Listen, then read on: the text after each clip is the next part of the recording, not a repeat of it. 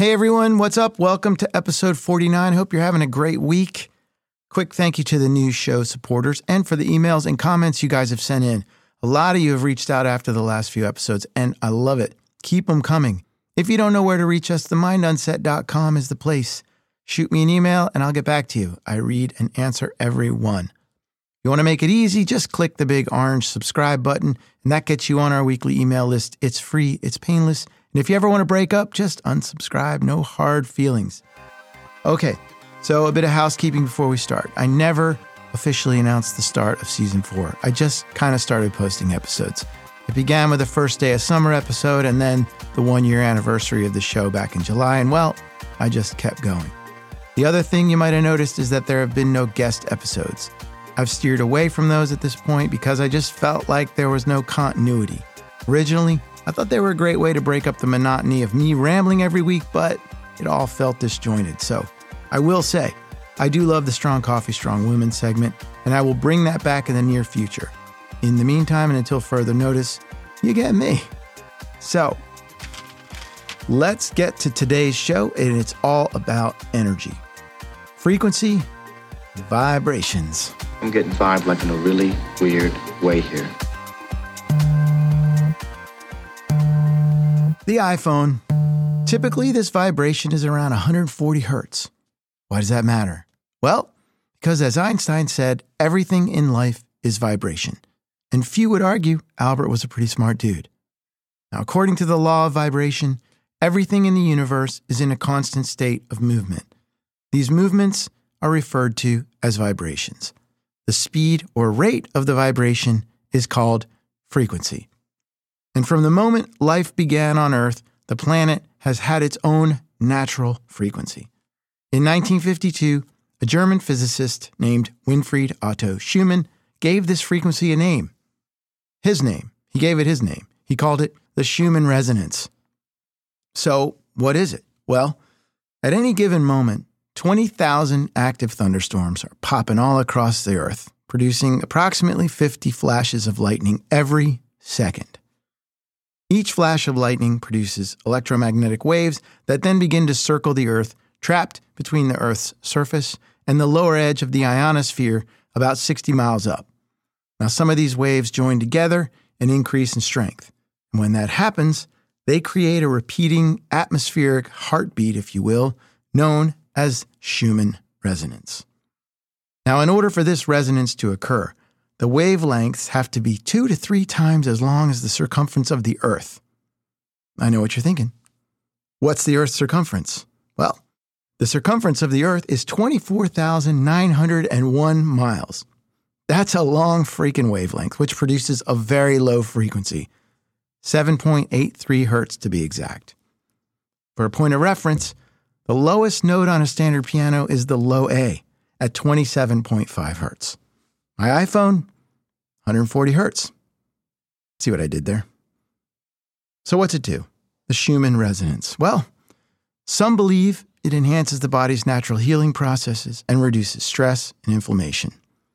And as humans evolved, we became more in tune with the Earth's natural vibrations. If you think about it, these energies have been explained for centuries in different forms: auras, halos, chakras, etc. Now, if we reference the law of vibration as it pertains to us as humans, it suggests that all of our thoughts, our wills, and our emotions are constantly being projected outward into the universe.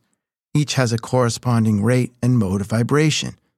The higher the vibration, the longer lasting the effects are. The lower the vibration, the more potent the effects are in the short term. So, for example, joy, love, and peace, they all run on higher frequencies. Grief, anger, and guilt run on lower frequencies. Scientific studies show that the human brain reaches its ultimate potential for health and wellness when it resonates with the Earth's 7.8 hertz frequency. These studies also show that our physical and mental health benefit when we stay in sync with the Earth's natural frequency. What do you think I'm going to say next? Well, I'm going to tell you that current studies show that frequencies emitted from modern technology like electrical appliances, TVs, mobile phones, and Wi-Fi are interfering with our body's ability to stay in sync with the Earth's natural vibrations. And this interference, not surprisingly, can have negative effects on the body's immune system, our energy levels, and it can alter our sleep patterns and interfere with the quality of sleep we end up getting, contributing to levels of stress and anxiety in our modern cultural experience. So what do we do about it? Well, as it stands, we know everything in life is vibration. Just vibrations. The universe is neutral. We as humans interpret and project the vibrations. The good and the bad duality gets decided by us, our perspective, our circumstances, and our beliefs. Again, the universe is just the universe. It's neutral. But there is a bit of analysis that's been compiled to explain how our own vibrations organize themselves, for lack of a better term, and it's called the hierarchy of vibrations. This chart, if you will, is illustrated by an upward spiral and a downward spiral. Now, at the base of the upward spiral, you find contentment, belief, positive expectations, and hopefulness. Near the top of the spiral at the highest vibrations, you find, unsurprisingly, love, joy, the feeling of being empowered, and freedom. Now, conversely, with the downward spiral, at its base, you'll find pessimism, worry, doubt, and frustration. And as the spiral continues downward past anger, guilt, jealousy, and insecurity, you end up with the direct opposite of freedom, powerlessness. Now, in between the upward spiral and the downward spiral, you find apathy and boredom. Now that we're aware of such things as the Schumann resonance and the hierarchy of vibrations, what do we do to function in sync with the natural frequencies of Earth and keep our own vibrations at the higher end of the spectrum? Well, just knowing that love, joy, feeling empowered, and optimism are some of the highest frequency emotions, and that fear, anger, insecurity, and jealousy are some of the lowest, try to picture these emotions as if they're rungs on a ladder. As in real life, it would be unrealistic to think you could go from the bottom rung to the top rung in one move. So it's the same with the hierarchy of vibrations. Don't expect to leap from grief or anger to joy or love at the top of the ladder. But maybe you acknowledge that you're feeling that grief or anger, and in response, you reach for the very next rung. If you're feeling shame or frustration, moving up to apathy is progress. I know that sounds silly, but it's upward movement, and upward movement is progress.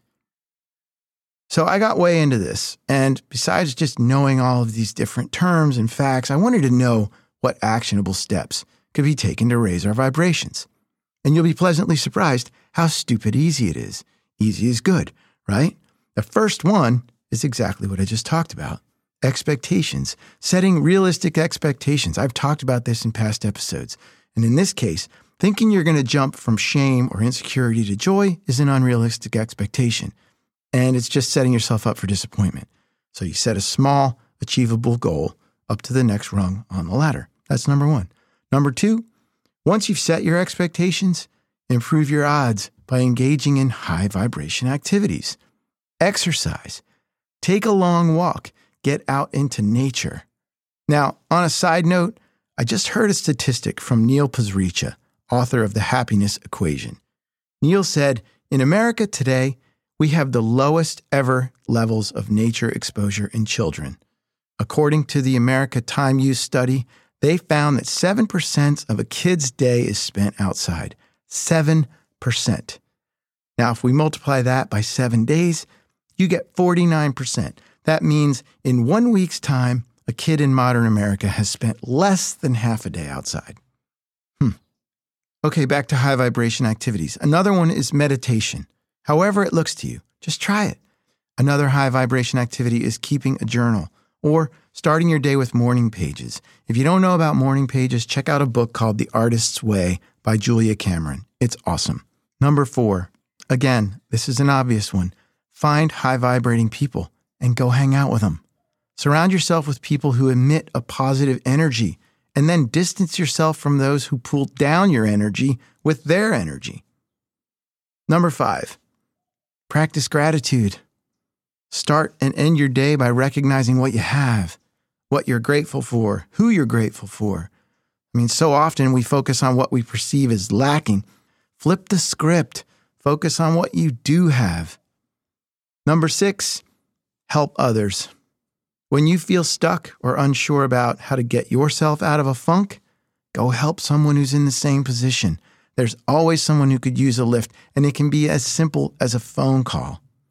And 7, lastly, with all of this, knowing that your progress isn't linear helps you stay positive when you experience the hiccups. You'll still have bad days. We all do. None of this is Pollyanna pie in the sky.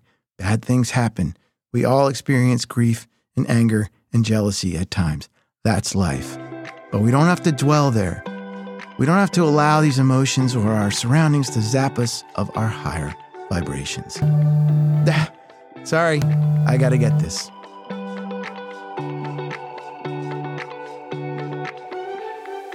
Hey, thanks for listening. If you like what you're hearing, make sure to follow us on Apple Podcasts or wherever you listen to your favorite podcast. And please share it with your friends because the show doesn't go anywhere without you. If you want to get on the email list or find out how you can support the show, you can do both at themindonset.com. I'll be back next week. I hope you will too. And until then, be nice, do good stuff.